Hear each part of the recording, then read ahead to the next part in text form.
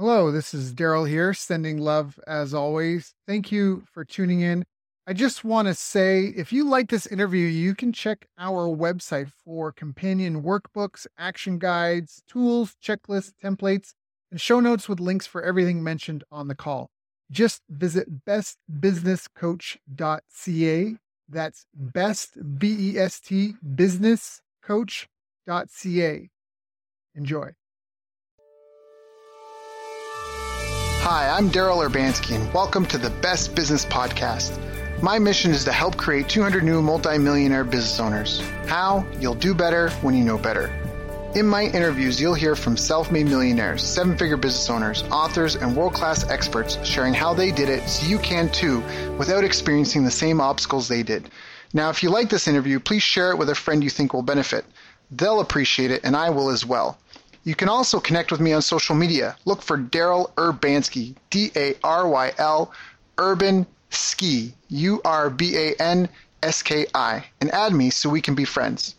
Now sit back, relax, and enjoy what I've prepared for you right here, right now. Man, I am good. I am super stoked for this interview, my friend. Cool. Today's a good day. How are things on the West Coast? They're doing very well. If you hear the noise out the back and it starts to get too noisy, you just let me know. Yeah, okay. No, I think we'll be okay. We'll get my audio people to do some work or whatever. And the recording we get is better than the one that we don't get. So, really. Yeah, no, but my schedule just started freeing up because we just finished the Halbertology program. So I've been doing on-camera webinars like 3 to 5 a week for the last 6 weeks. That's a lot, but it sounds like it was a huge success. I mean, it was freaking amazing. Really? Really? I honestly, here's the thing. I always can find I can oversell anything easily, and then what I do in marketing is you say the very best thing that you possibly can say about something. So I say the dream copy, right? Right. And then I back it down to where I can definitely look somebody in the face and stand by what I said. But it is usually the ultimate. I cannot, if you gave me a half a page, I couldn't explain exactly how great, I couldn't even oversell how great the program was. It is the best way I've found to put it so far is if I was going to die and I can only leave my kids one program, Halbertology would be it. Really, eh? Yeah, inside you, there's a lot of Gary Halbert material. There's a lot of my material and my brother's material, but we really designed a program where we could start tapping into the brains of people we really wanted to learn from and ask them the questions. And they came in, and it was all no pitch, and it was, okay, hey, how do you do this, and what's the best, font sizes, and what's your tempo, and where how do you spy on your competition, everything. So let me ask a quick question. Just, we haven't started the interview yet or anything, but just out of personal curiosity, what do you think were some of the key things that helped make it be so amazing? Well, first, it gives you a nice view of all the different possibilities through all the different channels. So we had PPC experts, social media experts, and one guy was just a LinkedIn expert, and the other one's a YouTube expert, and so forth like that. And I think that the fact that we cover the basics, but we do that very quick, and then we're actually asking them and we're digging out of them what's working right now and what's the tactics.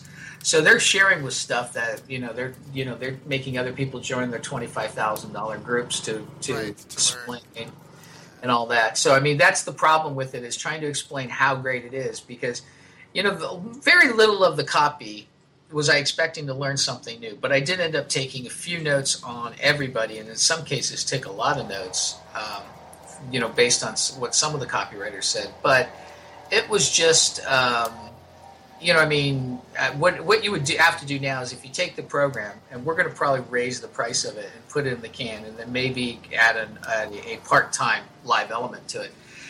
What you would do is you would pick on, I would suggest everybody follows the 10,000-foot strategy stuff. So there's, John Rowley was really good at explaining the mindset of how to run a business, grow a business, outsource, and do all that without driving yourself insane.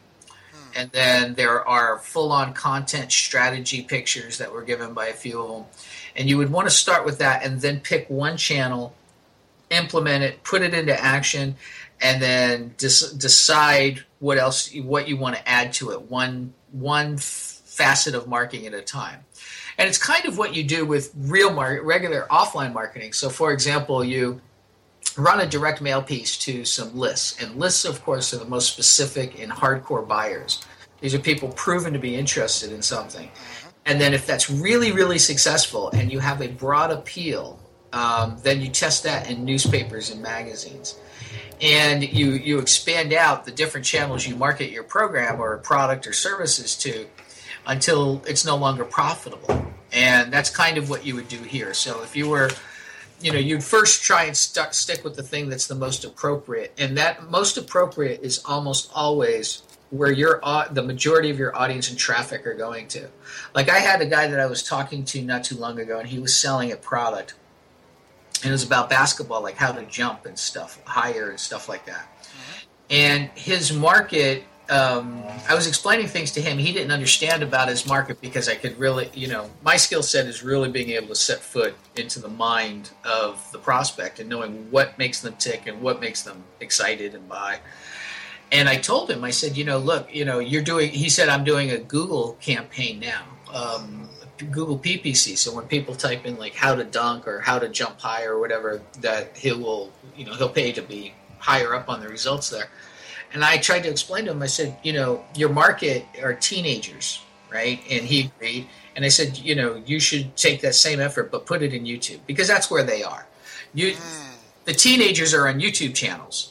That's where they're searching how to jump and how to dunk. It's you just got to understand things like that. Who's doing what. Middle-aged people are now taking over Facebook. Kids don't even want to be on that old crappy thing. Right. No, that makes perfect sense. And especially when you said that, it just clicked right away. I know a few people. I have a client, and he's been looking for a new channel just because he's in a third world country, and he's doing great. He's netting $20,000 a month American, but I mean, he's really got to squeeze because in the sense of, we think about low price points, he's dealing with things that are like $15, $20, right? But so for him, pay per click is really expensive on Facebook and stuff, and he's just had struggle with that. But as soon as you said that, I realized 3 of his competitors and where they're at, and exactly. Anyways, it just clicked when you said that because you're very right on that. I mean, you can expand into a bunch of other channels, and you should, but there's always an 80-20, right? So and you start off where the majority of the audience is already at. And a lot of people talked about my dad saying, "Oh, you can sell ice to Eskimos," and it's like if you're saying that, you obviously haven't been paying attention. Great mark. It's already hard enough to sell people what they want already. It's even harder to convince them that they want or need something they haven't thought about. And so, you don't reinvent it. Gary Halbert would never try and sell ice to Eskimos. He'd sell them heaters. Right. If you're fighting to get a piece of a much smaller pie when you're going to Facebook with something that goes to young people. And so forth. And, the key to doing like what you're talking about with Facebook is you have to expand the lifetime value of your clients so that if you don't make money on that front end piece, you're at least just barely covering. This should stop in a second. You should just start being able to just break even on the front end or only lose a little bit of money, and then you want to know what your ROI is over kind of the first 30 days to 6 months that they're on your list. And actually, you want to go even further than that. You just want to keep going, and it's always easier. I did a formula one time, and I put it into a spreadsheet to demonstrate it. And it was like, okay, here's, you get percentages that come in that, when you run your ad, and then you have your percentages that convert, and you drop off the percentages of people who buy your upsell, and the percentages of people who do this and that. And almost always, the biggest boost in your income will come from adding another product to your lineup. It'll be there before you can, So, yes, you can make a lot more money by tweaking that cart. You can make a lot more money by, but there are points, pressure points, or leverage. It's better to say leverage points, where small adjustments make much larger gains. Right. So, like in the last place you should be worried about things is the middle of your copy, unless a heat map or something is telling you that this is where you're dropping people. But you have in your market, the 2 leverage points are your hook or your headline and your offer. If outside of that copy, your leverage points, your your best ones are back end products. It's not, that's where you make big changes. And the other thing is, the reason you're making them is you no longer have to you pay to acquire that name. Right. Because then you've got them and it's free, especially, well, not quite free, but it's just way cheaper to resell someone who's already bought. So yeah, I totally get that. I mean, if you can just create more product and sell to the same people, then essentially your marketing costs are infinitesimal. Like they're just so small because it's just the cost of being like, hey, are you interested in this? And especially if you start getting into RFM analysis, then you're really marketing with a sniper rifle versus a shotgun or even a pistol.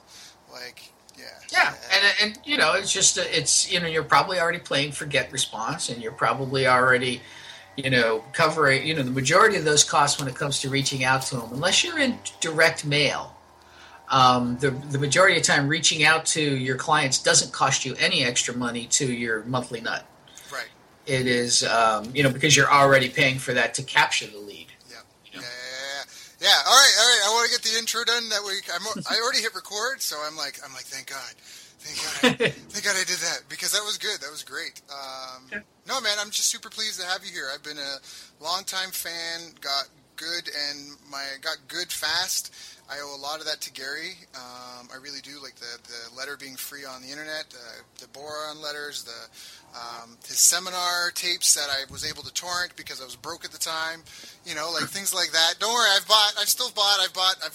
lost the bond letter book. I've bought that book 3 times. I've left it. I should have included this in my intro, but we'll edit. But I've left that book on 3 different continents and just bought another one because I've been like, oh well, I just got to get it again. And I already have the digital version.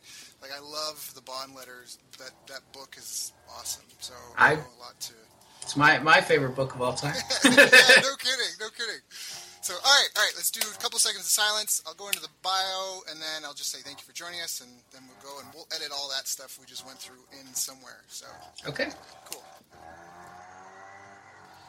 Hello, everyone. Thank you for joining us. My name is Daryl Urbanski, your host, as always. And if you've been following me for a while, you've definitely heard the name of the late, great marketing legend Gary Halbert mentioned again and again and again and again.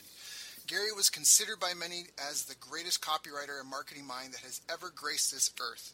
And today we are joined by his son, Bond Halbert. Bond, through his father, got one of the most in-depth marketing educations in history. He passed all his knowledge on to Bond like any father would to their son, who they want to carry on the legacy and prove this stuff is in the family genes. Bond has had massive success in his own right, selling millions of dollars of info products and guiding many businesses to success. His wisdom is sought out by some of the top marketers on the planet, as well as the numerous small businesses he has helped over the years. This is Bond, not James Bond, but the same son who was stuffing, stamping, and sealing direct mail envelopes when he was only 2 years old. The same son who trained copywriting and advertising starting at the ripe old age of 10. The same son who played guinea pig for all the lessons Gary taught his proteges or used in his timeless newsletters. Gary taught Bond everything he knew about business. He went to mastermind meetings and seminars like other kids went to baseball games. Gary took Bond to all kinds of high-level meetings, and trust me, he was the only kid in the room. One time, he even took Bond out of school to go to a brainstorming session with Jay Abraham and a few other buddies. And even when Gary went to Boron, Gary mailed Bond letters with marketing and life lessons. Those letters were eventually put into a now famous book titled The Boron Letters. This book is honestly one of my top marketing books of all time. If you don't have it, get it. I was just telling Bond before we hit record that I've lost that book 3 times and I just keep rebuying it. I have a digital version. It's very dear to me. So it is such an honor, and I'm very excited to introduce you to him today. Bond, thank you for joining us. I am so grateful for your time. How are you doing, my friend? I'm doing great. Thank you for that wonderful introduction. You seem to know my history is almost as better than I do. Well, that's the beauty of technology and of information marketing and of just marketing in general. It's a really good way to share your story with the world, and through your own story and your own experiences, just affect thousands and hundreds of thousands of lives, as is the case with yourself and your father. So, thank you. Thank you. So, Can you maybe I just kind of gave a whole lot of your background story, but for yourself, you probably, you were encouraged into it as a kid, but when did you first have your own business venture? Did you have a lemonade stand, or how did you, when were you trying to grow your own wings and do your own flying tricks? Well, I was always kind of interested. I paid very close attention to what my father was doing, and that's the reason he started training me early, because I told him I was really, I was lucky and fortunate enough to see him, have to make money, because my dad had an up and down kind of ride. Right. And because of that, I was interested, and so he started doing all those things to train me at an early age. And I remember when I was a kid, I didn't have a lemonade stand. Actually, my brother and I, we opened up a little casino because we knew there was more money in a casino. But what we did later was I actually, worked in the family business for a very long time. And then it came time I decided to go to college, much to my father's chagrin. And I went and got a degree in international business administration, which was a marketing degree, and a minor in economics. And then out of school, because I just continued and moved up from my part-time job into a full-time position at the Giorgio Armani Corporation. I was working at one of their boutiques here in Beverly Hills. And I was working, doing the 9-to-5 thing, and eventually, realized, and I started getting stressed out and over-concerned about the things that were going on in the company. And, I just didn't understand, I had always kind of understood the value of, what different participants in business did. And since from my father's, education he gave me, I knew what really mattered in businesses, but school gave me school allowed me to understand the thinking of middle managers and presidents and people who work in the corporate world. And eventually I was like, this just is not for me. And I quit. I couldn't, to tell you the truth, I kind of had to leave because I was it just wasn't built in me. And then from that point, I started working with my father, and he said, well, hey, why don't we do this, this, and that? And I said, well, let's try this. And we started working together. And together, I developed an info product, and he helped figure out how to market it, which didn't take him very long at all. And once he saw that what we were doing was working, he said, let's go blow this puppy up, and we did. And then I built that company up and ran it, and we actually, that company itself made more money for my father than any other venture he had ever done. What? Yeah, and a lot of people. Yeah, this is actually probably one of the first times I've told people publicly, that it was finance. It was a financial product on doing stuff. But the important part of that was, and then later on, I wanted to start doing stuff on my own, and I broke away from working with my father. Now we still had this very close relationship. We spoke a couple of times every single day. And then I went and started working with my brother, and we started designing financial campaigns for other people. And we helped design some of the most successful campaigns that were out there and making good money. And at that point, I was actually making more money than my father. And I don't really. For a long time, I didn't share that with people because I didn't want anybody to think that I was trying to usurp him or say that I was better, because everything, and my dad would be quick to point this out, any success I have is, gets attributed to him anyway. Right. And it really is true. We had this deal when I was early on, and he said, look, he was a much better father to me than his father was to him. Mm-hmm. And that's just a generational thing. I'm not knocking my grandfather. Mm-hmm. And then I said, my job is to take what you teach me and become a better father than you, and then, so forth. And so I do try and take all the things that were great about my dad's, my relationship with my father, and not just imitate it or mimic it, but to, add to that with my own kids. Mm-hmm. And so they get the boron letter lessons, but they also get updated stuff and even more philosophy. And I even, write letters to my own children. But then, so then after that, I was cruising along doing that, and then my father had passed away. And that was a big, big hole in my life, and started to kind of send me into sort of a depression. Mm-hmm. And unfortunately, I had enough resources and money to not do anything for like a year or two. Yep. And that because a lot of great marketing comes from necessity. And, nothing motivates you like having children that need to eat. Right, and nothing feels like success, because it's so funny that you mentioned that, because that is a real danger. I've been through that, and I know other people that have done that. They have success, they make a whack load of money, and then it's like, why?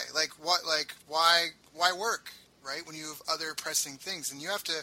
It really does kind of showcase how the mental game plays such a big part into business.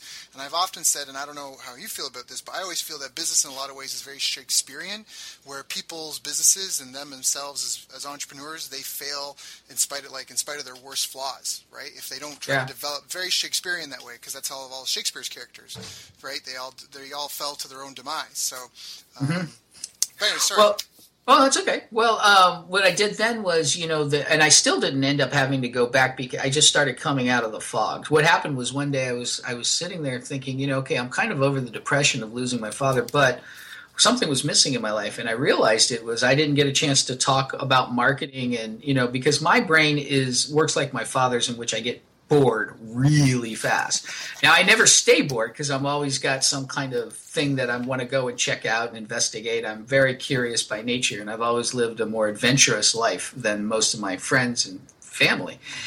And, I was born with the name Bond. It kind of just instilled with me to think outside the box, Right. And I was born with the name Bond before people were giving their kids unique names. Right. So what I did then was I decided that one of the things I have to do is help secure my father's legacy and who he was, and kind of make sure the world knows not to forget what Gary Halbert brought to this industry, and show a massive amount of respect for that and so forth. And so I went about doing that, and I've recently said, okay, I've done that to the point, and then I always said, being a Halbert you get your foot in or then having the name Halbert gets your foot in the door, but being a Halbert gets you invited back. And I realized, and so at that point, because it's, normally you'd say, okay, this is just somebody who's inherited his father's, materials or websites or something like that. But if you ask anybody who spent any time with me, they're like, oh, darn, he really knows all this stuff. Right. And has this intricate, I had this understanding that was on a deeper level than all of my father's proteges. And they're all good. My dad's proteges are now the best copywriters in the world.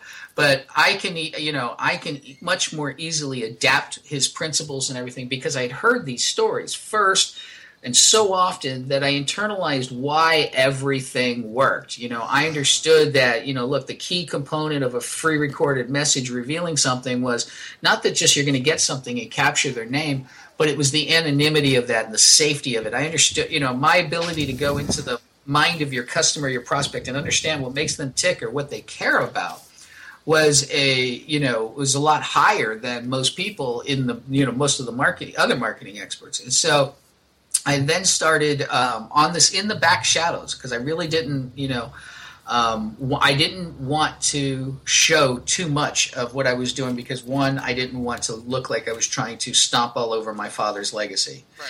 But two, I also, I don't want to sidetrack the story. I was actually, I grew up understanding what success can actually attract. I was in home when my father, actually my whole family went through a home invasion robbery as a kid because my father was bragging about his success. So when I started making money, I didn't, I wasn't about to go out and buy a Porsche and start showing off everybody and say, look, here's what I got and stuff like that. Yeah, that's dangerous. And well, despite that, I was actually targeted to be kidnapped and killed by the Russian mafia. What? Yeah, it actually happened. I got this call from a detective. What? Sorry, this is so... How old were you? What? Oh, at this time... No, this is after my success, so I'm like 30 years old at this point. And what happened was I got a call from a detective, and he said he was working with the FBI, and he said, hey, are you Bon Halbert that works at, that has bank accounts at such and such bank? And I said, yes. And they said, well, we found this group of people, and I had read the stories about them because they'd just been recently busted. These guys were kidnapping people holding them for ransom, and when their families would deliver the ransom, then they would just kill the victim and dump their bodies in a lake. Wow. And they said, with these, we just raided their cabin and we found your info.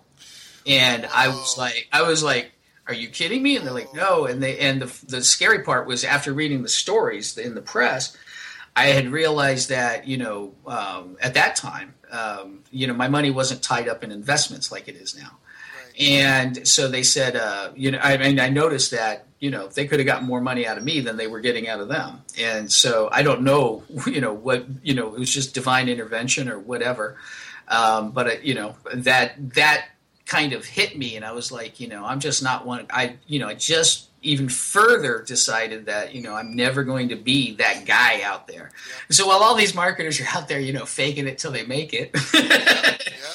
I'm out there hiding it. Yep.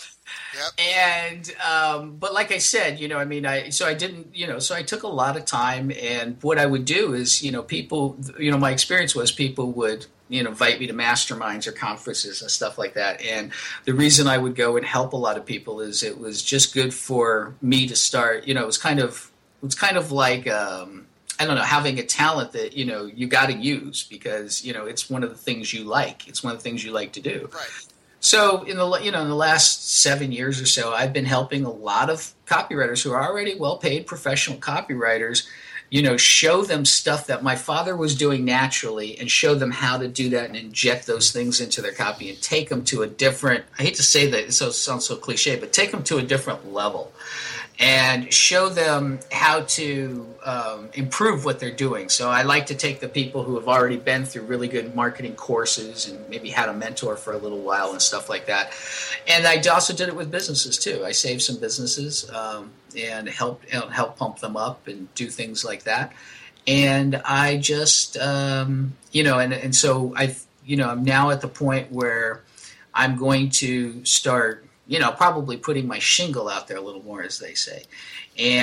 But my reputation, as of the process of solidifying my father's legacy, and in so doing, and getting, having the people who would get near me started to understand that I really did have a lot of the Halbert magic. I'll never be the copywriter my father was, because my focus has always been the big idea and hooks and solutions. I say good marketing is always in really creative hooks, offers, and solutions. And I've been, fortunate enough, because of, and it's not like, I don't want to say that, I came out of the womb talking and, and doing things like that, and being a master persuader. It was, this has been 30 plus years. Imagine growing up next to Gary Halbert all the time, and everybody coming in and saying, hey, Gary, how would you market this? And I'm sitting in the background trying to guess, okay, Gary's going to say this and that. And eventually I became the best in the world at knowing what Gary would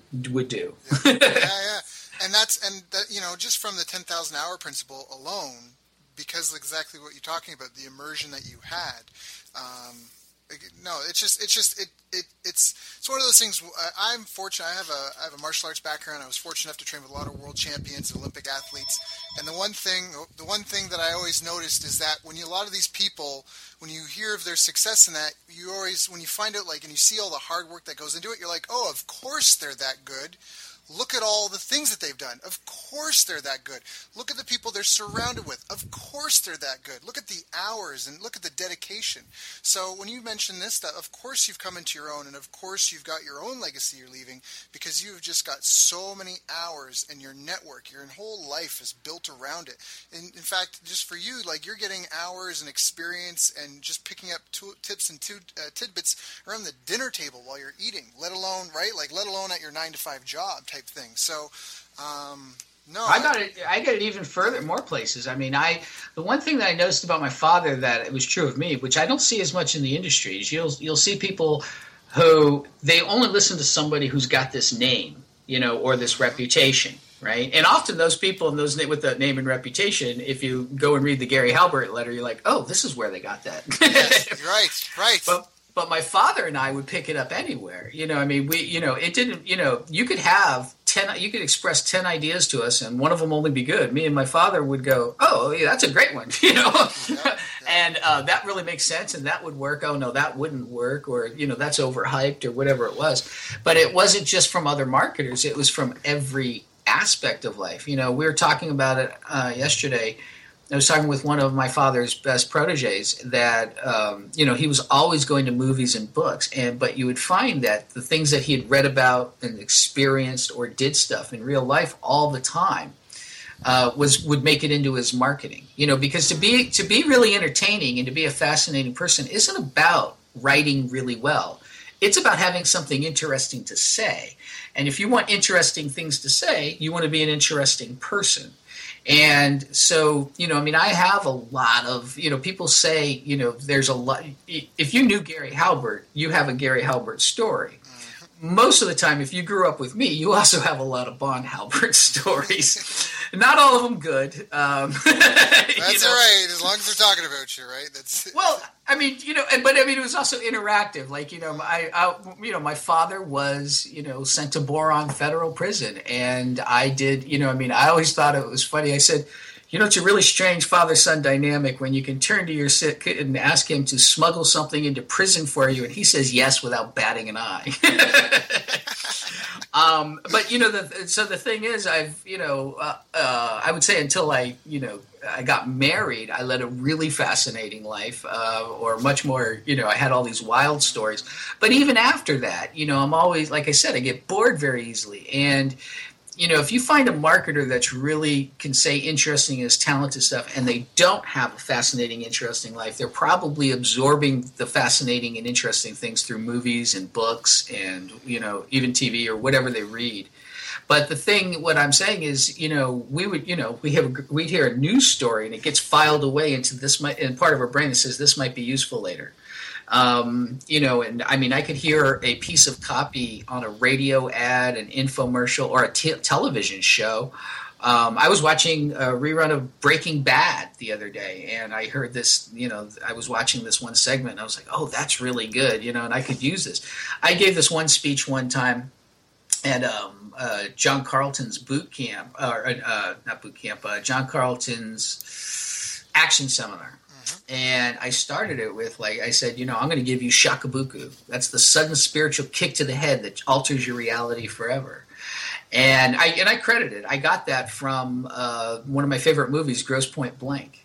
And, so the thing that I'm saying is we pick it up everywhere. It's not just, in this course I learned this, or in this book I read that, and this manual and these copywriting experts told me this and that. We pick up stuff that we can use in marketing everywhere.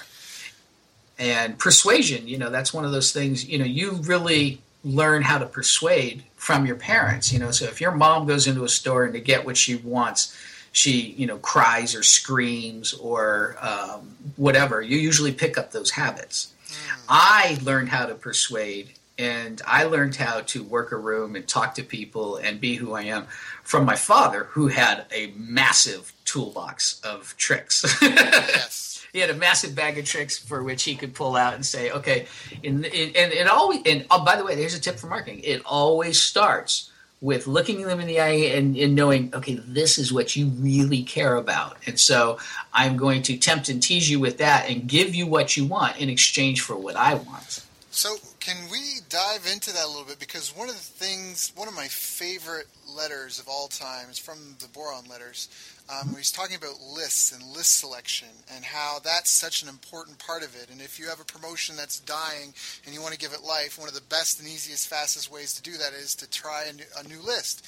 So what you just said is really critical. I just did an interview as well, another guest of ours, Ben Simkin. He's helped his clients generate over $900 million. And he had said, like Abraham Lincoln, forgive me, I'm not sure if it was 6 or 7 hours, but I think he was like, if I had 6 hours to cut down a tree, I'd spend 5 of them sharpening my axe. And he said, if I had 6 hours to plan a marketing campaign, I would spend 5 of them studying my prospect.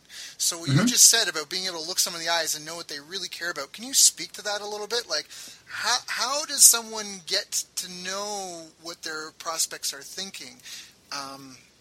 Well, there's a lot of ways to do it. Do you want to? First, do you want to talk about why it's important, or do you want me to? Well, no, I think, I'll give you a quick example, a real quick example of why it's important. Then I'll explain sort of how to do it. Okay, because explaining how to do it. I mean, I could give you, we could be on this for 4 hours. A lot of marketers use this example for USP, but I use it for the research part and understanding how people tick.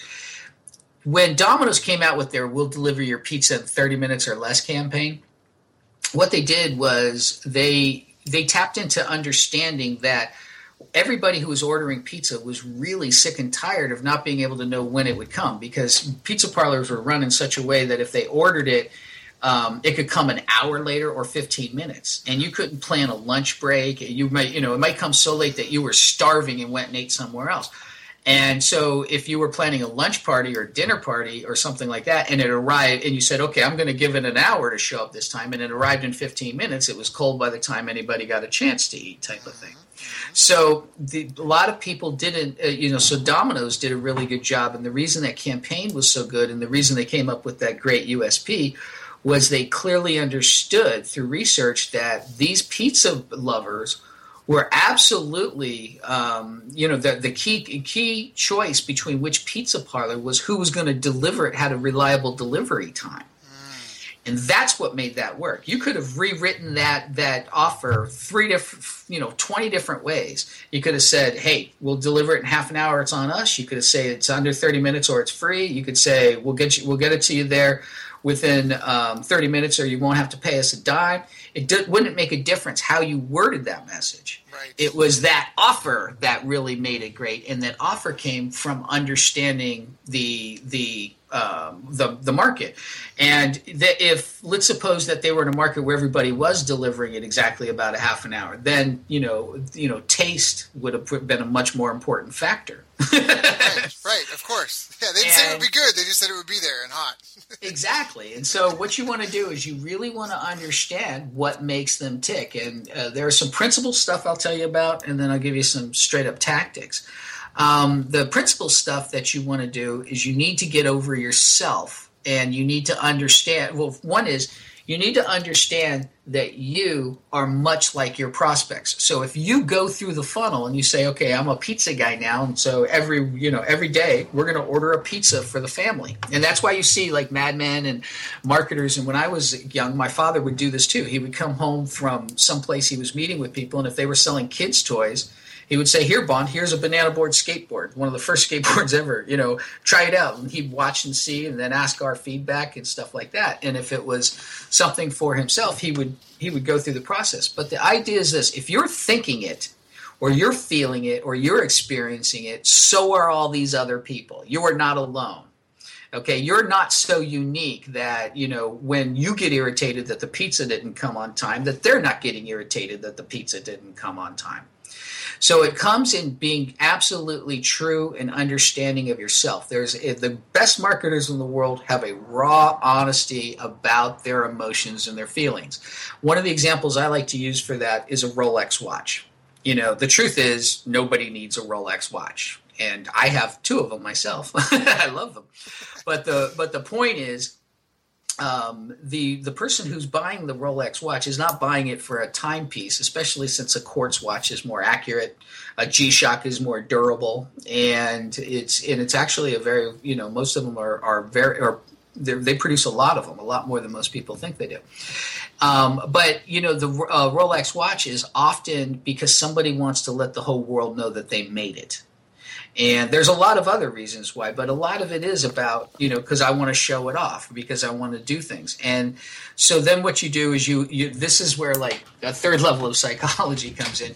You say, but this person doesn't want to admit that to himself. But the sharp marketer says this is the reason that they're doing it. But they're not going to admit it. So I'm not going to write an ad that says, get a Rolex to rub it in your friends' faces. Right. Okay. What I'm going to say is I'm going to describe, and I'm going to give you excuses to buy it so that you can tell your friends why you spent so much money on that Rolex. I'll say there's 400 man hours were put into the production of that. It's a timepiece that, yes, it costs money, but it's, if after a certain number of years, it's actually going to be worth more money than you paid for it. What I'm really doing is giving you excuses to tell your wife and your friends why you bought it. And then I'm going to paint pictures that fulfill that fantasy of being able to show people you make it. I'm going to say, when I first put on my Rolex, I started noticing I got better seated at better tables at restaurants. When I would cut business deals, people were less likely to try and undercut or ask me to, cut my rates.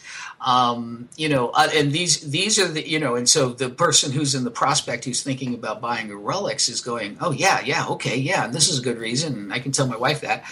And they don't have to consciously say to themselves, it's because I want to show people I've made it. Okay. And that's where a great marketer is really actually going to be get over themselves. They will admit things that, like my dad, one phrase that my dad always said that stuck in my head, and he was saying it tongue in cheek, but it's a really great example of this. Is he says, I just, it's not enough for me to be skinny. I just love it when my friends get fat, right? Because the truth is, he doesn't, he wants to be the best looking of his friends. Right. Now, nobody's going to say that even to themselves. They're not going to say, I just want to be, better looking than everyone else. Right. My friends and my brothers and stuff like that. And, but when you understand that that's really is the reality of it, you can actually start painting pictures that way and say, my friends are all amazed at how good looking I am now or how much weight I've lost, and that girl who wouldn't look at me twice is now asking for my phone number. And, I get to say no because I have a better offer or whatever it is. So the first thing back to the piece of advice I'm giving you is first tune into your real true self. The more you can do that, the bigger advantage you will have. And it doesn't mean you have to be a cold, callous, jealous, manipulative person.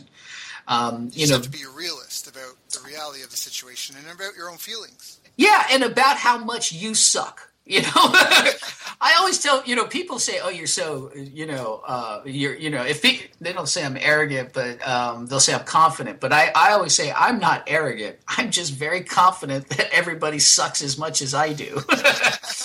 And that's really what it is. It's about understanding that they all do. You are a very, very flawed human being. And so am I, and so is my neighbor, and so is everybody that you look up to, and everybody you look down on, and everybody that you feel is on your level.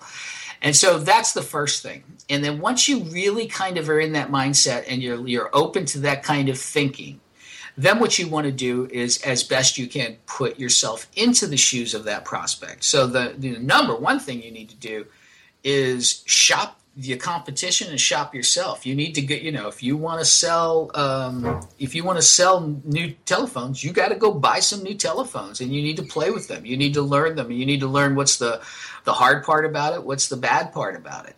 And you first start with that. You first start with your raw experience. Okay, and understanding that. And then after that, you try and seek out what other people's experiences are, because your experience is not complete. I have a new phone that I do not program with speed dial numbers, and and I don't take use of all the features. That doesn't mean that those features aren't providing a benefit and emotional benefit to other buyers. So after that, and I like to, I don't know where the trick exactly came from, but I first heard it from Jay Abraham, so I like to always credit where I heard it from. And I kind of expanded it, which is, he said, just go onto like Amazon and look up the review of those phones, and then look at the ones that are positive and the ones that are negative. And then, this gives you language, and it lets you know into what these people are thinking. Now, ignore the obvious, these people are shilling and this guy got his employee to write the review. Right.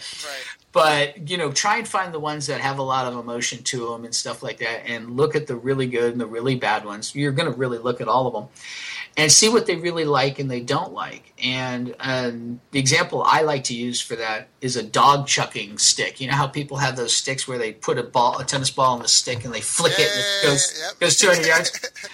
Well, imagine you're going to a Yelp review and you see that, one guy says, oh, this thing's fantastic. I no longer feel guilty about not exercising my dog, and my vet told me that he'll live longer and he needs this and he needs that. And then you go and look at the negative review, and the negative reviews say, oh, this thing's, I hate it because it was green and I'm partially colorblind, and I dropped it in where I was out in the woods, and it was, took me 30 minutes to find it. Or this thing was cheap plastic and it broke. Well, then you solve that problem. Because remember I said it's about hooks, offers, and solutions. Right. And you say, with our ball chucker, you'll never feel guilty again. With the flick of a wrist, you'll be able to give your dog all the exercise he needs, no matter how tired you've been at work. Helping your best friend live longer and healthier, happier life. And, it's not made out of the cheap plastic that will break on you. It's a higher polymer, and it's painted, and it's painted a bright color. They even painted a bright color to make sure it's always easy to find. And so, the copy practically writes itself. Now, what I would add to that is, you use Yelp reviews for services. Use Amazon reviews for products, book reviews, and look at the reviews for competition. You have to be an investigator. You have to be a person who goes out there and takes, like I took that piece of advice that I had heard from Jay Abraham. And I went and started, okay, well, this is a service. Where can I go for that? Okay, I can go to Yelp. And if I don't find it there, I'll go here. So somebody was, like when you're creating your avatar, what they say is the ideal picture of your customers. Mm-hmm. I was like, well, what if I don't have a list and I can't tell how old they are and, what their backgrounds are or anything like that? What I can do is I can go to Alexa.com and I can look up the demographic profile of my competitors, right? And that'll start to build it. So, but these aren't things that I was taught. These are things that my curiosity and my detective work. My dad, I think he even mentioned it in the Boron Letters. You're a detective. And you're learning about people, and you're learning where they are. You're learning what they care about. You're learning how much they're willing to spend for things. You're learning, trying to understand the emotional benefits of it. And right now, I'm putting together a checklist that has a list of all these questions that kind of seek out what you need to seek out the answers to find out what makes these people tick and what it is that gets them. So, and it's not just, did you go to Yelp and check out the reviews? It's like, what's the emotional benefit these people are buying? If they're buying, IRS or debt relief, they're buying peace of mind and the ability to sleep at night. If they're, if you're buying the dog ball chucker, you're buying an easy, you're buying your way out of exercise and you're buying your way out of guilt over raising your dog properly and giving him the exercise that he needs. But anyway, you create yourself a good checklist for that kind of thing. Eventually you'll be able to get it from me. But, you create yourself like a checklist like that and start filling in the blanks. And, start with creating your avatar. And, I know people do this, but I was listening to Lori Morgan talking about how she will find, once she's figured out the demographics and everything, she will find a picture of somebody in Google Images that matches that description, and that she'll put it up on a window and write her copy to that person, right? And it's a great tip.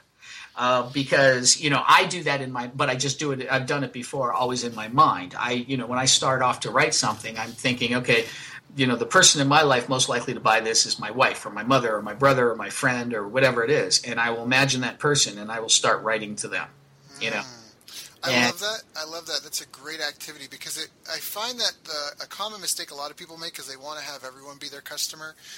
They're afraid of turning business away, so they avoid being so decisive, and everything. But just from what you're saying, that's the magic bullet, is to really have a target like that and to have done the research to know that, all right, that's this is my demographic, this is the person, this is their psychographics, and there's only 100,000 of them, or they're know what I mean? Like, but you've got an idea of the size of the market, of what people's pain points are. I love the point about checking out the reviews, and especially the differentiation between why you would use Amazon or Yelp. I'd never heard anyone say that before. I've had lots of people say, go read the reviews, and especially the negative reviews of similar products to what you have or the closest that you can find, just to get a feel for the right direction and the language and the syntax and the pain points, but never a differentiation like that from products off Amazon and services from Yelp.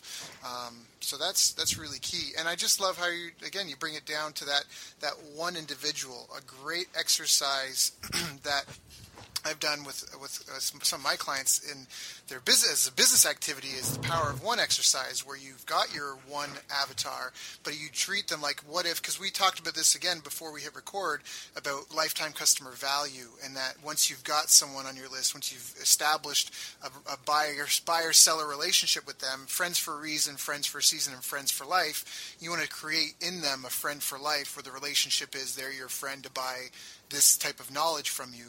And so that becomes a lifetime customer value, and building that out on the back end. And anyways, it's the tangent that so sorry, but just that power of one, where you just have that one person that you're writing to and building your business that way, because then it's just such a better, like building a real business. It's not this flash in the pan, like, oh, I got 20 sales for $1,000 in like a week. I made 20 grand, and like going off and celebrating, where that's not a business, right? You come out with a product, you splash, and you're gone. What you're talking about is like, you've got a real person that you're going to befriend, and you're going to get inside their head, and you're going to try to speak to them on a one-on-one level through your marketing, which is, I think that's kind of the name of the game, isn't it? Oh, not only that, what I would do is take what Lori is doing a step further and try and, if you've got a lot of friends, actually put a picture of a real friend, because when you're writing copy, you want it to be really personal, one-on-one, and you go want to talk to them the way that you would talk to a friend. That's what causing the bond. That's how you create the bond between the two of you.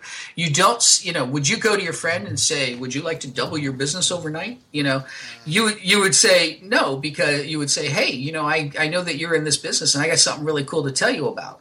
There's the difference there. It seems subtle, but it is massive, because they feel like, okay, you're talking to me on my level. You're not going to lose me. And, I like, what you say, and you obviously know me and you understand me, and you're using, real common language, because, you wouldn't write to your mother, that way that a lot of the schlocky or even corporate type of copywriters do. Right. And if if you can, imagine that you're writing that letter to a close person, a friend or a loved one, so that, you don't do that. When I went through college, as I said, and, I completely I had to learn how to write for professors in the silly, stupid way that they write in college, which is to state a premise, give 3 to 5 arguments and then sum it all up again. Well, nobody's entertained by that. You're learning to write for people who are just, reports for companies that want to disseminate information to a large group of people who are forced to read it. Right. That's a very key, that they're forced to read it. Yes. And so, and what they'll also do is, they teach you to use a thesaurus to find $5 words, where I use a thesaurus to find a more simple word, or to use it, to find an alternate word so I'm not being repetitive. And so, that's another trick I teach people is, you use a tech term every once in a while to prove your expertise, but you immediately, without even ending that sentence, you immediately explain it in a way that makes the prospect go, he's not only an expert, but he tells me the way that I understand it. You can go, the reason Neil deGrasse Tyson or Bill Nye the Science Guy are popular with the people who follow them is he's not losing them. He's not sounding like a professor with a PhD in a university, and they make them feel safe and comfortable that I'm going to learn this from him. And he's put it in a way that I'm not going to get lost, and I'm not going to feel stupid, and and people bond with that. So yes, it's very much about being a friend to your prospect, and and as a friend, would you sell them something crappy? Would you give them a bad deal? Would you do all that? So again, it's not about being a callous, cold, calculating hustler. Yeah. It's about being a friend. And the only difference is you're doing it in a way so that you're friends to the masses, but you can't really tell it. You're still talking to them. One conversation, it's me to you. It's just that letter is going out to 100,000 people. Right. I love that. No, that's such great wisdom, such great tips, and it's really, it's the principle-based thing that won't change regardless of what happens with technology, because it's people that buy products, and one of the things that I've heard a lot of people kind of gripe about, at least in the info marketing circle or info marketing industry, is that they end up being their brand instead of having some sort of transferable entity. But part of it is because it's such an easy way to build that rapport, because people buy from other people, right? Even when most people, if they get their cell phone from somewhere, they want to go back to talk to the person they bought it from, because they've got that connection, that bond, that rapport, that one-on-one relationship. So I think it just hits on a really critical point that we all kind of need to think about, because there's ways that we could all be giving our clients and customers more one-on-one individualized attention, but especially with tools today like autoresponders, which are phenomenal, being able to do that in an automated fashion, and then obviously trying to set it up in a way that's evergreen so we can get results over time to tweak and improve it as time passes, versus rushing to get a Black Friday sale out the door and putting all this time and energy. I'm kind of maybe you can tell me if I'm right or wrong in this. I try to stay away from special promotions like that, only for the sake of if you don't have like an evergreen core marketing funnel, sales process, onboarding process, back-end offer. Do you know what I mean? Like if you don't have that core trunk of your business in place, I feel like if you're going to spend time to work on a promotion for Black Friday, you're better off to just build that evergreen promotion that is the foundation of what your business will stand on, versus just do the one and done thing. Because the one and done thing, the odds that you're going to get enough feedback to really tweak and improve it, for a lot of people is slim to none, because they don't have big enough lists. And then even then, like it's done, you have to work on something else again. Now, would you agree with that? Like, I would agree. Well, I think there are no absolutes in marketing, so there might be something for which, for example, they talk about mailing, how often should you mail. And you want to in the beginning mail so that you're definitely not forgettable, and then mail and try and create, when you have something interesting to say. But nobody wants to hear from their plumber once a week, right? Right. So there are no absolutes, but I agree with that very, very much, to the fact that, and where that starts is at the beginning when you plan it out. A lot of people, I put the boring letters on Kindle, right? And added my updates to it. And when I started doing that, I knew that most people were putting out a book, and the book would get a lot of sales, and the sales would slowly trickle off, and eventually the book would be forgotten, right? Unless you happen to create the classic masterpiece that people rave about for 30 years. Well, I didn't want that situation at all, and so I tried to create a promotional system that made people buy the book ongoing, evergreen. I was creating it designed for that. And so while everybody else wants to do is they want to create a number one bestseller so they can go tell everybody I'm a number one bestseller. And of course they're offering a free book or a $1 book, and they're getting just to get that number one and a snapshot of that. What I did was a little different. I went and this is another tip that I'll give you for marketing. In all of business, you are marketing to everyone. You are marketing to your assistant to do a good job. You are marketing to the company, to the guy who you want to cut a deal with to mail to his customers and let him mail to yours. You are marketing to everybody. Marketing is every human interaction where you want to get something out of it. Is marketing, period.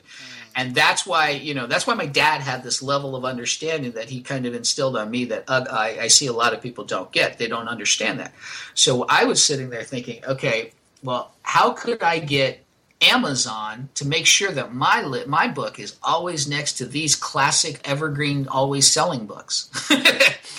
And so what I did was a little different. I said, what would Amazon, if I was in charge of Amazon, what would make the difference in between why I would recommend Bond's book and put it next to these? So I said, obviously the first thing I want to do is see that the people are buying that book are also buying that book. And I tested this idea out. The very first thing I did was, I also knew that I wanted it to be a number one bestseller, right? And I also wanted it to be something, if I was Amazon, I wouldn't care about your $1 or your free book, right? I want to make money. Right. So I never discounted or put my book into the Kindle lending program. And I kept it at the $9 that they, that's their ideal sweet spot that they kind of push you into.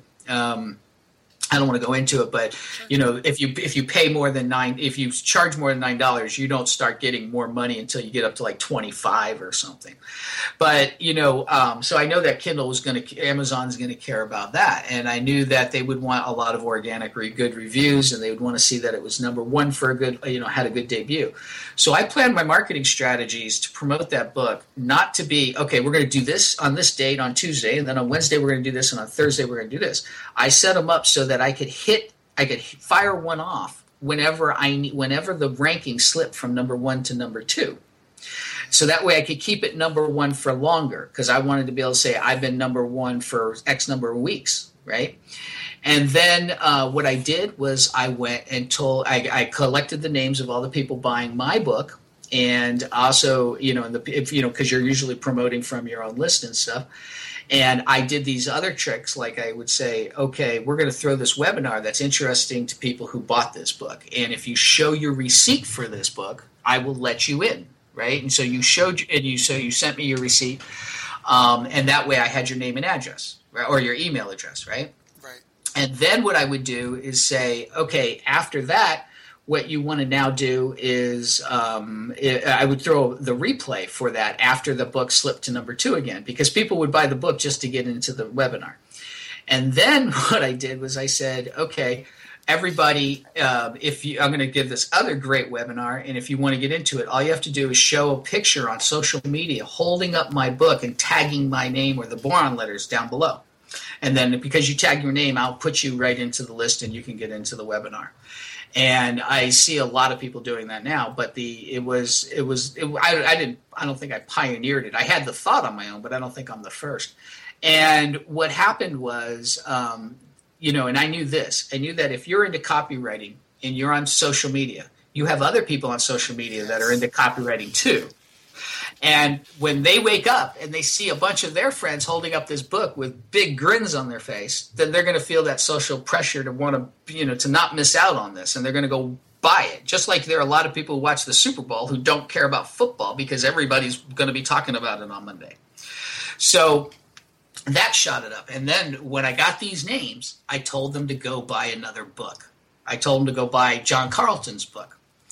And so now every time, and John Carlton, he even called me and he said, how did you get Amazon to send the people who buy my book an email promoting your book? They didn't just put it next to people who bought this also bought that. That's awesome. They actually promoted it. That's and awesome. So I said, hey, that really worked. And this is another tip. Marketing is about experimenting and trying this and that. And then when something works, you kind of figure out why it worked and try and replicate it. So the next thing I did is I said, I want to cement my dad's legacy with all of the top legends, not even just like guys like Dan Kennedy. I want his name next to Robert Collier and Claude Hopkins. Yeah, I want I want the all-time, the going on legends. So what I did was I wrote an email to the same list of buyers, and I said, I called it the Holy Trinity of Copywriting Books. And so it was such a salacious headline that spoke right to what they cared about, that I got a 51% open rate on a massive list that was never scrubbed or anything, right? That's awesome. And so they go in there and get it. And in there, I recommend the boron letters, but I pointed out, and this is again, back to being friends. I shared with them where they can go get free versions, but I said, I like these Kindle versions, and this is why I like this one and that one. And we were also helping the Robert Collier family because I wrote the description for theirs in Amazon, and my brother wrote the foreword for the newest version of that, and that one had several versions, right? Mm-hmm. And we told them about scientific advertising in the Robert Collier letter book, so I'm recommending great books. I'm doing, and this is a win-win-win-win-win situation. Oh, yeah. And now if you go look up scientific advertising or these other books, you'll also see people who bought the boron letters. And on top of that, if they're buying the print version, they'll say, if you buy this extra book, you won't have to pay for shipping. So instead of paying, and so these people are looking for another book to buy, and they're thinking about copywriting, and they're thinking about marketing, and the obvious choice is right in front of their face. Yeah. And so I successfully tied my father's book Well, it's our book now because I updated it. But I successfully tied the boron letters to these classic marketing books.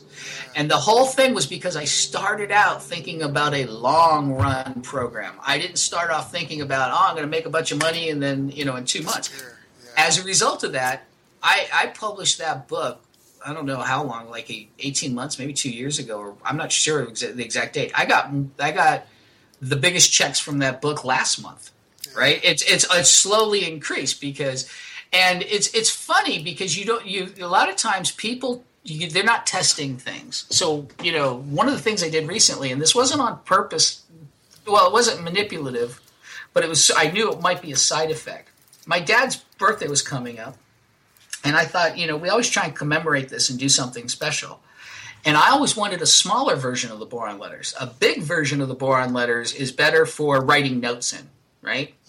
But I always wanted a smaller version because, like my father, I collected day bags and backpacks, and I had some smaller ones that the boron letters just didn't fit in.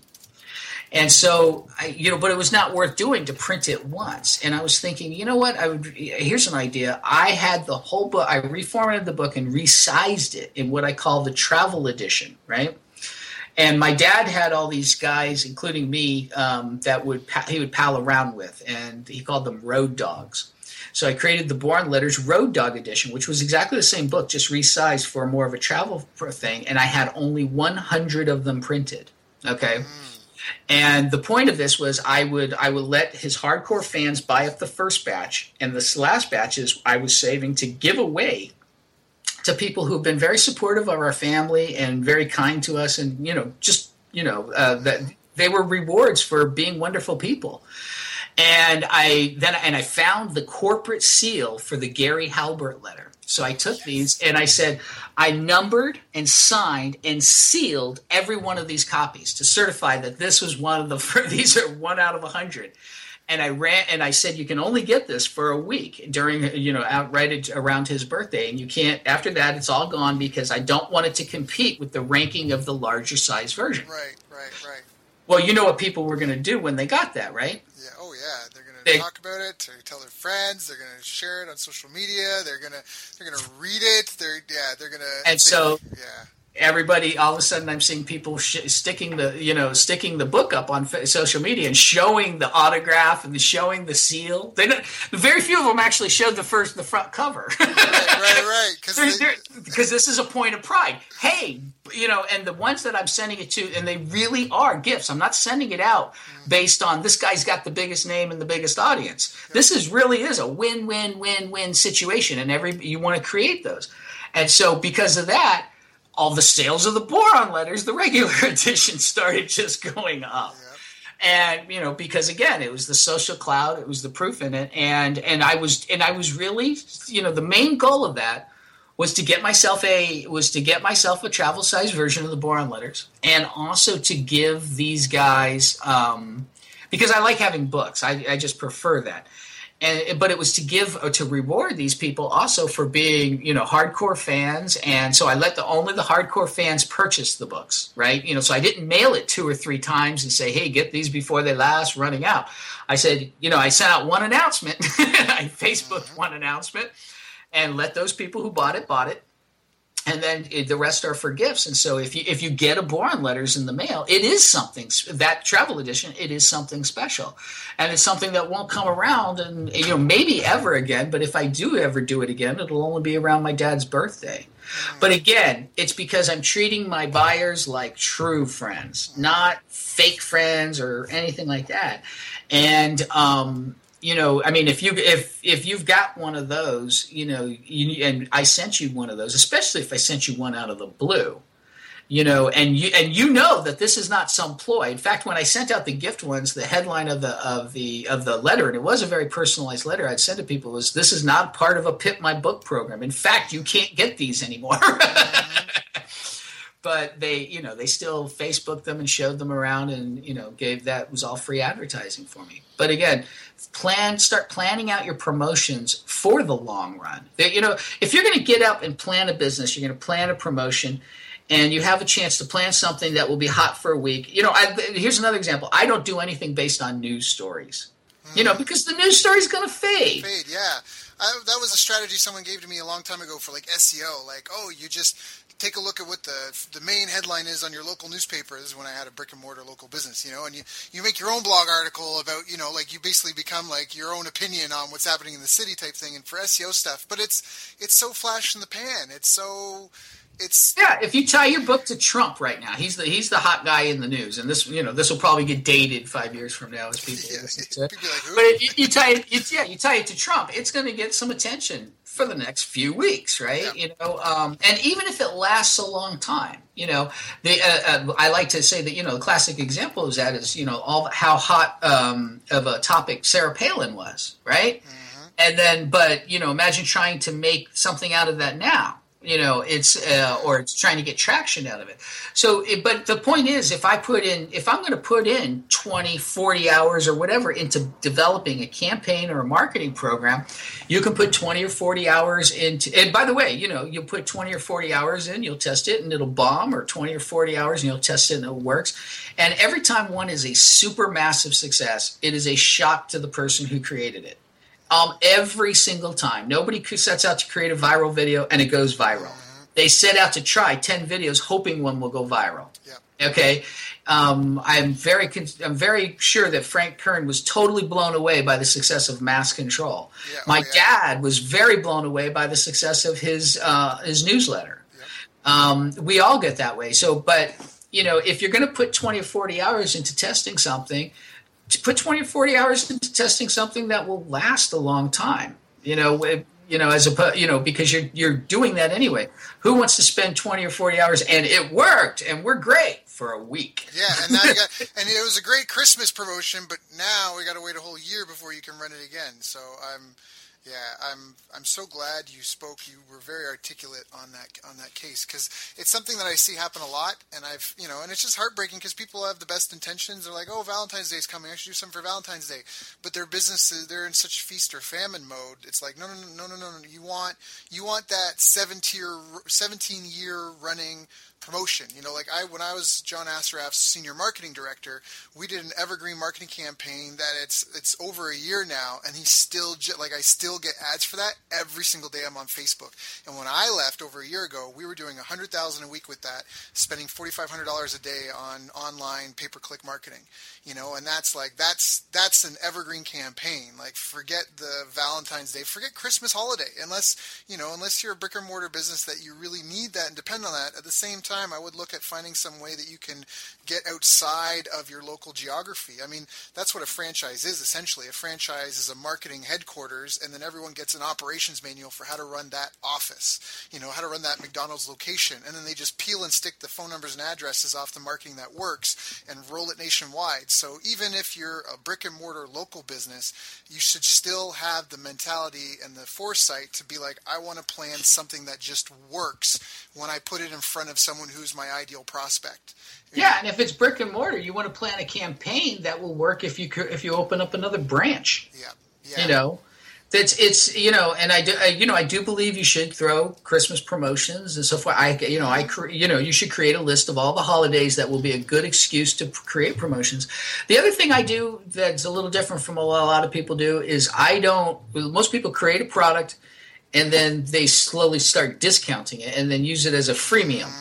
Right? I don't do that because you know what? Halbert products are worth a lot more than that. We're like the Rolls Royce. You don't get Rolls Royces cheaper, next year. And what we do is for our sense of urgency, we literally prove to people that, buy it now and the price is going up, and we keep our word. Yeah. And so, and again, would you recommend to a friend something that they would buy that you're going to cut the price in half next week? Right. No, you wouldn't do that to a friend. That's and right.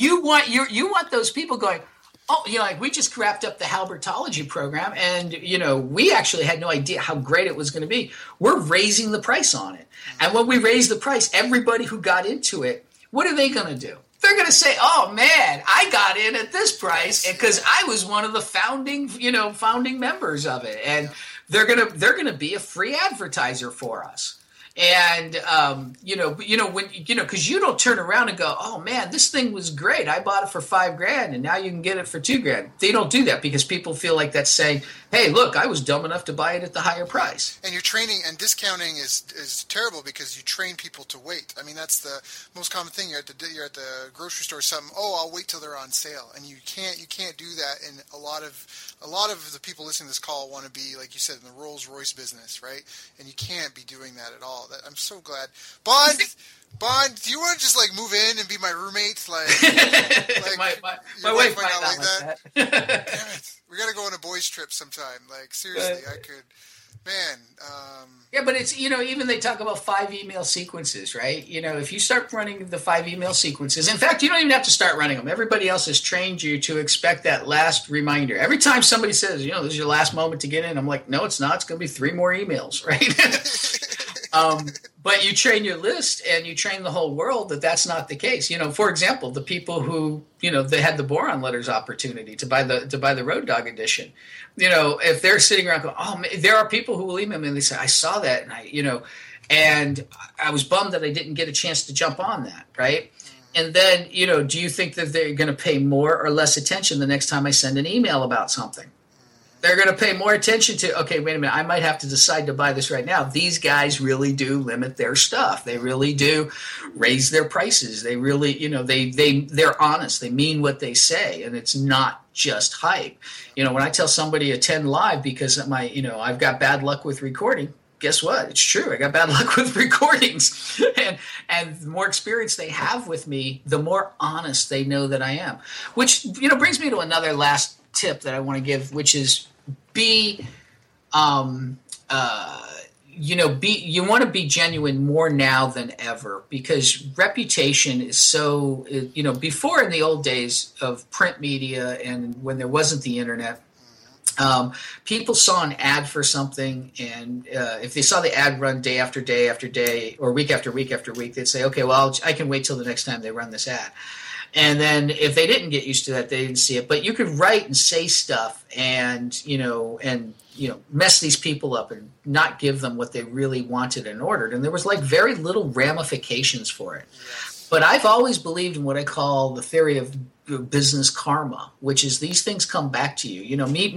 Me promoting John Carlton's book without him asking me and sending him sales came back to me in spades, right? But being genuine, when people write about me, they don't write, oh, here's this guy just trying to cash in on his dad's fame. And they don't, because, I'm on your podcast. I'm not pitching you my products and just selling you my services and things like that. I'm giving you tips. I'm giving you what your audience wants to hear. I'm giving you what you're asking me for. And that's going to come back to me because, people will turn around and say, that was great. That was cool. You did this and that. And, regardless, and I'm not trying to get that buck today. I'm not scrambling for it. And there's nothing wrong with it. You got to ask for the sale and you got to make money. We're all adults here and you got to do business. But there's a good karma in marketing, and the more, and the reputation online and what you can do, what people read about you and hear about you and all that stuff is, so prolific. It's spread out there so much that, I think it was Craig Clemens that coined the phrase, or at least I heard the phrase first from, but I'd already known the concept, which is you want to pass that Google test. And, when people, because, you start selling stuff for $25,000 or something, people are going to Google your name. I'm not spending $25,000 on somebody without Googling their name and finding out things about them. And it's so easy, first of all, you're going to get trolls anyway, right? The more attention you get, the more haters you get. So yeah, I always tell people who talk about trolls, I'm like, don't sweat it. Go look at Mother Teresa's Amazon book.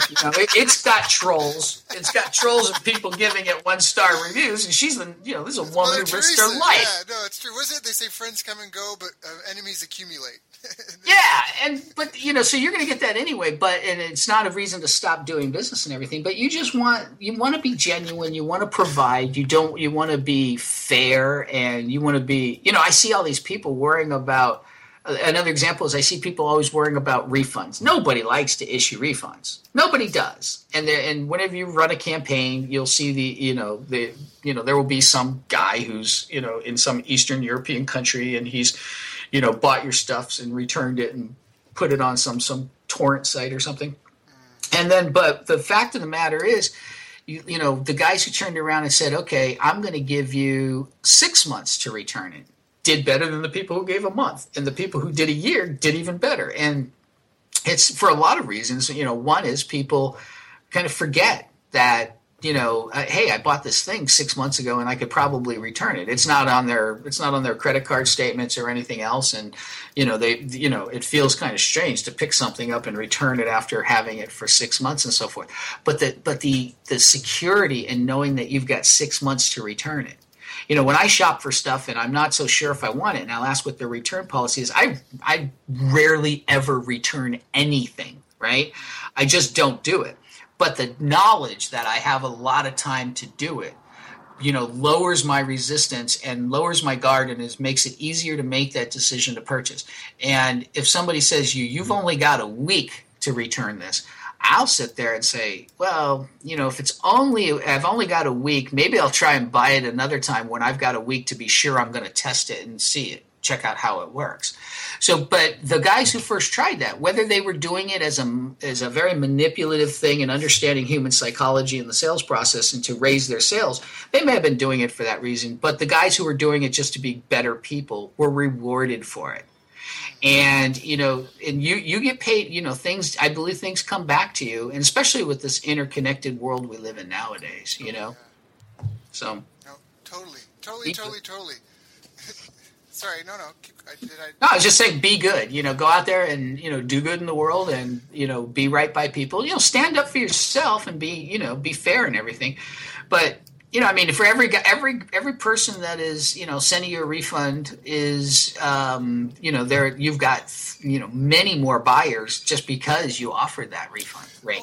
Oh yeah, and it's something. One of the tenets that your father said before. If you give a stronger guarantee, or a full money back guarantee, stronger guarantee, you can triple your sales, but you'll double your refunds. And it's at the end. You're in the arithmetic game. And that's really what it is. It cost me this much money, and I made this much in sales, and this is my net profit, and plus minus equals. Like, it's nothing that's overly complicated. And when your ego gets involved and when you get married to products versus the markets, and like you said, helping people, building relationships with people, that's when you really start to go astray. And I think that really hits on a key, like a fundamental mistake a lot of people make, where they're coming to business from their perspective and what they want to get. I want to earn this much money, and it's me, like I, all this. But even when you talked about what you're doing with the books about sending people these gifts, it's just really being genuine about being good to others and making a difference in this world and providing a real value to the community that is generating, all this word of mouth buzz, right? All this, the social, getting you on the social graph and getting all this extra attention, all these fringe benefits. And that's really the world we live in now, where you can't just, rip people off and sell snake oil because we're way too connected. Now with the internet, the world has a central nervous system. I can pick up my phone and FaceTime one of my friends in Japan real time, and it's like I just opened a portal in my room and I can see them and talk face to face. And even if we talked about this 10 years ago, people would have thought that would have been magic. So I think, Vaughn, I've loved this interview so much because you've really hit on fundamental principles that are rooted in things that are time tested and true, that have worked years and years and years. You've given a lot of really clear direction, and I think we spent a lot of time on this call talking about some of the most fundamental things in business, about having a long-term perspective and not just focusing on the immediate sale, but developing real relationships with people and having a long-term perspective in that, and also talk about the market research, about why it's important, the conversations get in people's head, how to talk to them and bring the pain points out, but not in a direct way that will frighten or upset people, but in a way that actually builds rapport for and helps you get into that flow. And when you're you're in flow, you're vibing with them. So this has been immensely valuable. I wish I could keep you here all day, my friend. But I know that your time's valuable, and I want to respect that. So in wrapping up, what are you working on now? What are you excited about? If anyone here is as enthralled as I am and really wants to get engaged, first of all, we know they've got to go get a copy of the Boron Letters. That, honestly, for whatever it is, the $10, the $20, the $30, just fucking get it. Like, honestly, like, I'm sorry, but just get it. It's a fundamental book for your library. You really need to get the Boron Letters. You've also got the Gary Halbert Letter All-Star audio series, which is going on, where you've got all these titans of marketing, the serious heavy hitter legends with long-standing track records, reading all these famous letters from the years and years of monthly newsletters that your father wrote. And then, so that's the Gary Halbert Letter All-Star audio series. And then there's also Halbertology, HALBERTOLOGY.com. And that, is that kind of your main thing now? Like, what are you excited about? What do you focus on? What do you want to tell everyone about? I got a lot of stuff going on in the pipeline right now. I'm starting to come out and show people and take people who are copywriters and take finished courses and stuff. And I'm really, again, I don't have to be cliche, but I take them to the next level. But the one thing that I'm super, super proud about, you've kind of touched on, first of all, the Gary Halbert Letter All-Star audio series is what really made me happy, because we reached into our Rolodex and we started using the reputation of our family and stuff, and we contacted these great marketers, and what they came back and provided to us was so incredible, because they didn't just read the Gary Halbert Letter. They added this commentaries that were so fantastic. So fantastic. I mean, they had, the varying degrees to how much they put into it, depending on who they were and stuff. But, when you hear Dan Kennedy and Gary Benzavinga, that was one of our real big pride points, was he came out of retirement and did that for us. Yeah. And That's my favorite one. That's my favorite. He's reading my favorite letter. Sorry, but he's reading my favorite letter, and he's my favorite copywriting guru, and it's just. Well, yeah. You remember when I talk about your marketing to everybody? I wanted Gary Benzavinga so bad and I wrote to him and I said, listen, I really, really want you to do this so much that I have reserved his most popular letter for you. And he wrote back and he said, "How can I turn that down?" Like, gotcha. And when you listen to his commentary, you're like, man, that's why this guy is head and shoulders above everybody. Oh, yeah. And then Kennedy did that, and then recently in the newest version, the part 3 that we did, we got Clayton Makepeace, and Clayton Makepeace is, Benzavinga is retired, and Clayton Makepeace, he is literally the guy that if I could, my kids were going into copy and they wanted to learn from somebody, and I could choose anybody in the world, it would be him. I mean, the guy is just, actually, you might have to edit that out. I don't want to offend a lot of friends, but he's just so amazing, and he reminds me so much of my dad as being a consummate professional that's just so into the copy and into the writing that, he doesn't want to take a year off like the rest of us or anything like that. But he's just an amazing guy. But these guys, when we did that, what happened was, a quick story was, well, I don't want to even take the time to tell the quick story, but what happened was I started getting these recordings back from these All-Stars, and it literally started raising, I get goosebumps on my arms as I'm hearing Joe Sugarman read a Gary Halbert letter and Gary Benzavinga. And I mean, I found myself like, okay, wait a minute, I got this recording. I'm not just going to listen to it. I'm going to wait till I'm in this mood, and I got everybody quiet, and I'm like all set up. I mean, it was like setting up a ritual to say, okay, the way that you set up to get popcorn to watch your favorite movie and shut off all the phones type of thing. And that's the first time I've ever done that. I grew up in this business. I grew up flying around the country and attending seminars and stuff like that. It was the first time a product had ever excited me. And, inspired by that, my brother and a guy named Mark McCrae started getting together because we were going to venture into ClickBank area.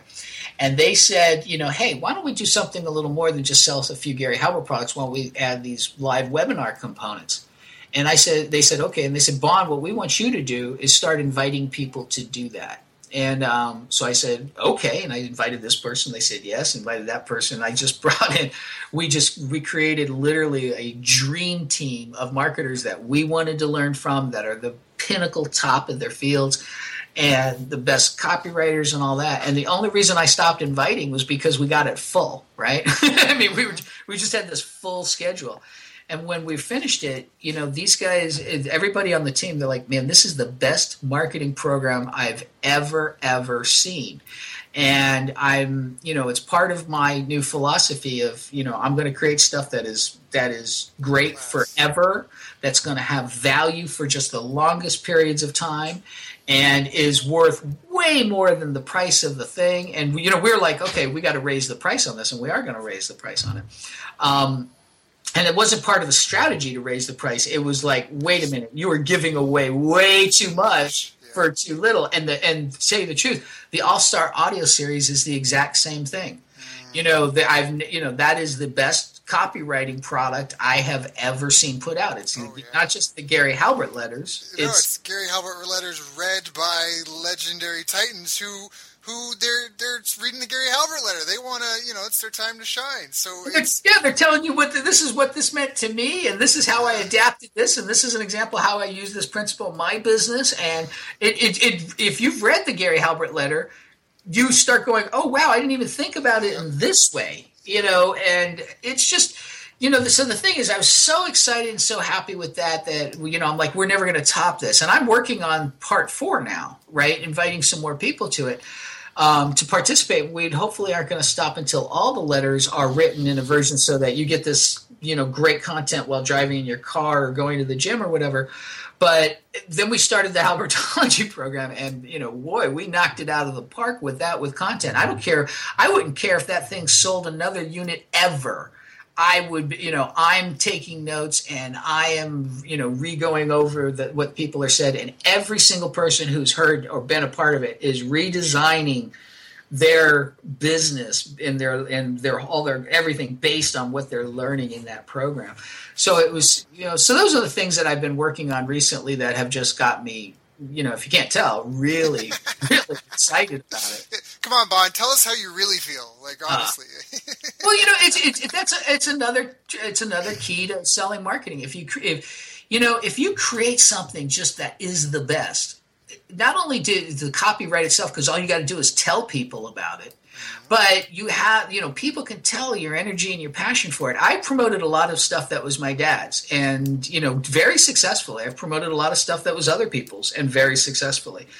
But you'll go back through other podcasts where I've explained this trick, or maybe even the review trick, or anything, anywhere. Look at all any sales letter or anything that I've ever written, or products that we've sold, or anything like that. You will never find the passion that I've got now for those 2 products.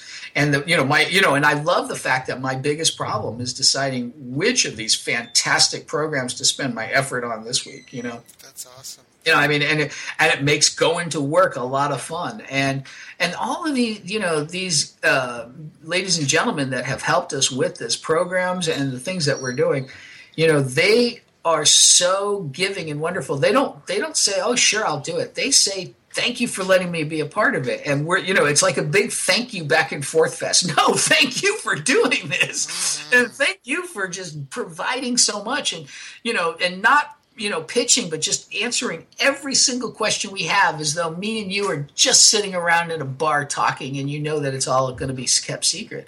In fact, even some of the guys are like, you're not going to, okay, I'll tell you, but you can't tell this to people who are outside of the program. I don't want this out there for free. And we have to swear to them that we would. And it was just, I don't know. It's just, I could go on and on and on about it. It's the programs are the first time that I've ever not been able to encapsulate how great something is, even if you gave me a half page to write that headline.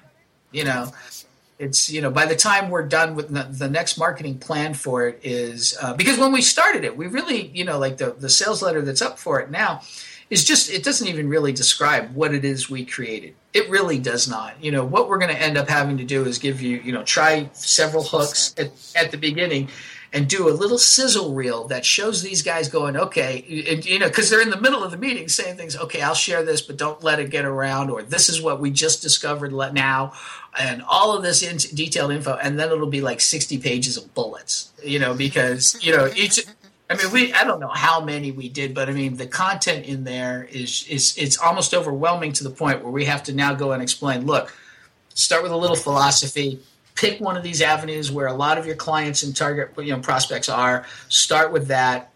We give you the not only the basics, but the really nuanced new stuff, and then branch out into the other avenues and add that, build it up like a Lego house or something. Yeah. Just great stuff. And I'm just super proud to be a part of it, Bond, thank you. Yes, I'm so glad that you were able to bring us into the fold and share some of your knowledge and wisdom and some of the insights into what you're doing and the lessons you've learned along the way. This has been an immensely valuable hour and a half for myself.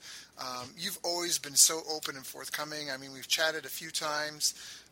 So I just appreciate this so much, man. So what are the best ways for people to reach out to you? Where's the best sites, like URLs to visit, or where should we send them? Well, yeah, obviously the GaryHalbertLetter.com. Don't forget the. Right. But I actually started, doing a little bit recently on BondHalbert.com. I'm starting to build a funnel there, actually you go there. There's a video on how to get your first job as a paid professional copywriter without references, samples, or a reputation, or without pestering your friends and family, as I say. But you can go and join that. And if you join up on that blog, I'm working on putting together some copywriting checklists and doing some Google Hangouts to explain those. But that's a good place to follow me personally. And if you need to reach out, and my dad, I got this from my dad. My dad is always open. You talk to these guys, and they're like, I couldn't believe it. I called Gary's number, and he picked up the phone. Yeah. But you can. I'm not that open because the audience is so huge. I can't afford to be. But I will give you an email address that I check, which is bond@thegaryhalbertletter.com.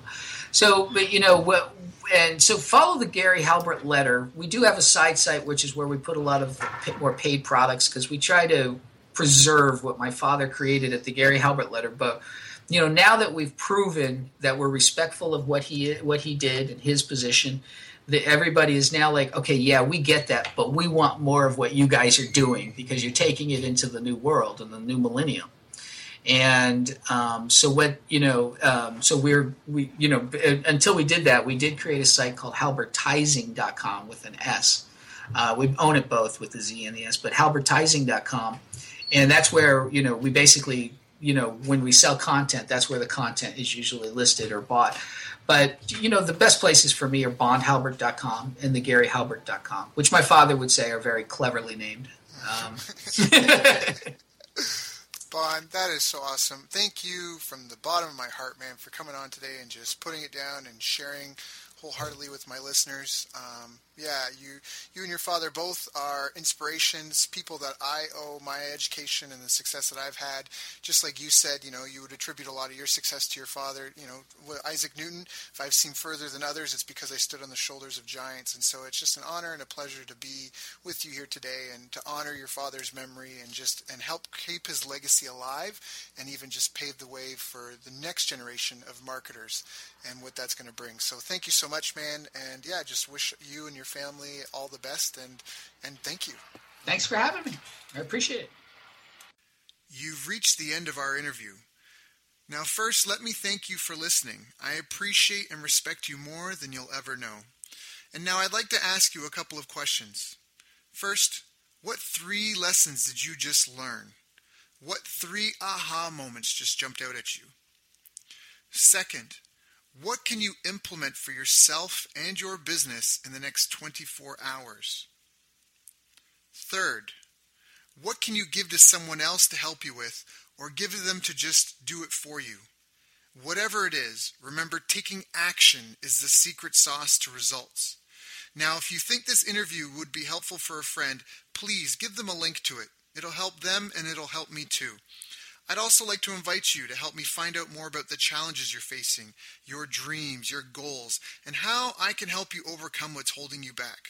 We both do better when we know better, and your success is my success. So please reach out and interact.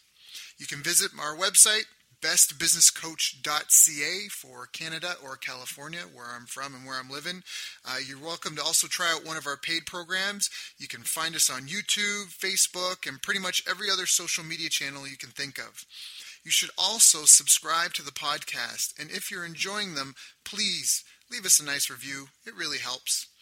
That's all for now. Once again, thank you. Take care of yourself, and remember, the world needs the best business you can build. And I believe in you.